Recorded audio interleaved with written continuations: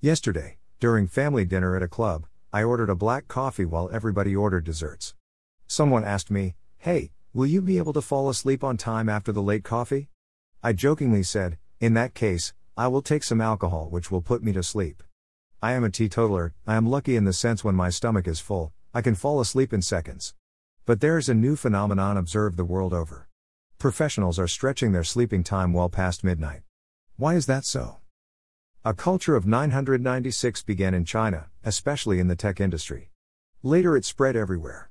996 means working 9 to 9 for 6 days a week. This culture squeezed people from me time, because doing laundry, buying groceries, taking children out at least sometimes had to be done anyway. So how to take back that me time taken away from you? People delayed their sleeping time to as late as possible. What did they do? Binge watch some TV shows, skim social media, chat with friends, and so on. What about that lack of sleep? These folks are perpetually tired, but it is their way of taking revenge against the office which stole their time. The 996 culture described above, when employees work from 9 a.m. to 9 p.m., 6 days a week, is endemic in many of China's large cities. But the phenomenon of revenge bedtime is not limited to China. It's a symptom of workaholism and the burnout that accompanies it, which means you can find it anywhere where the approach to a career has been similar. It's illogical and annoying and only makes things worse. But it's also what our souls do when we refuse to nourish them. They sabotage our most perfect intentions for sleep because sleep is not the same as leisure. Sleep can be deeply restorative. But it also requires us to be, well, unconscious.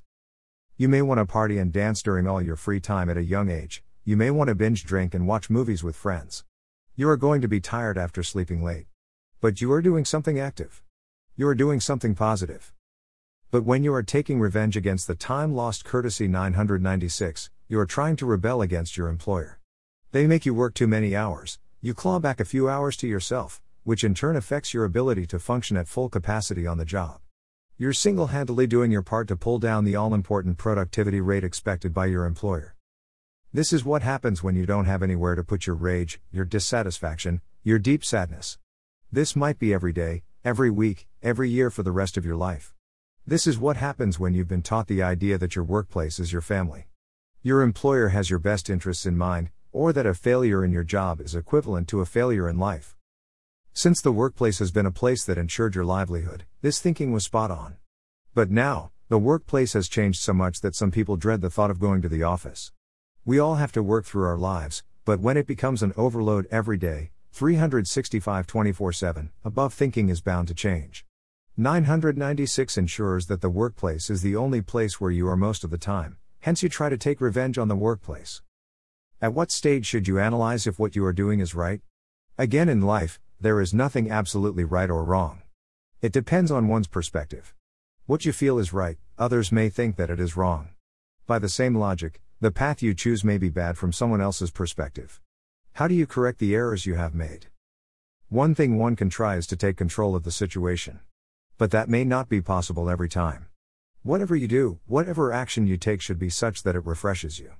It increases your efficiency, or at least it does reduce your efficiency. You can get sufficient rest regularly. Try to change the 996 situation.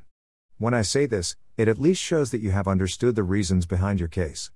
Is it all right to take up a lesser job? Our life is full of active and passive times, plus rest. One must also consider work-life balance. One can stretch such a problematic situation only up to a certain point. There is one engineering term. It is called the elastic limit. Though items made of metal look solid, they can be stretched up to the elastic limit. Consider a bridge.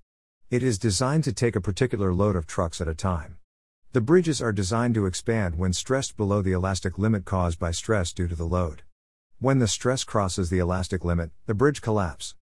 Humans are not much different from bridges. Only their elastic limit is mental and not physical. Crossing the elastic limit has the same effect on humans, they simply collapse. One thing is for sure, any work or job that we do has its inherent stresses.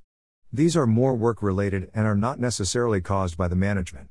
If you are a buyer in the organization and your vendor fails you, you will be stressed out.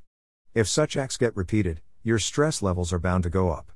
But in such cases, there are solutions. Maybe the vendor is inefficient or is not getting the correct price for his products/services. But 996 is a real problem where you need to act, Else you suffer. If the elastic limit is crossed in humans, anything can happen. But revenge is not the solution. Try changing the job or reskill and change your line of work.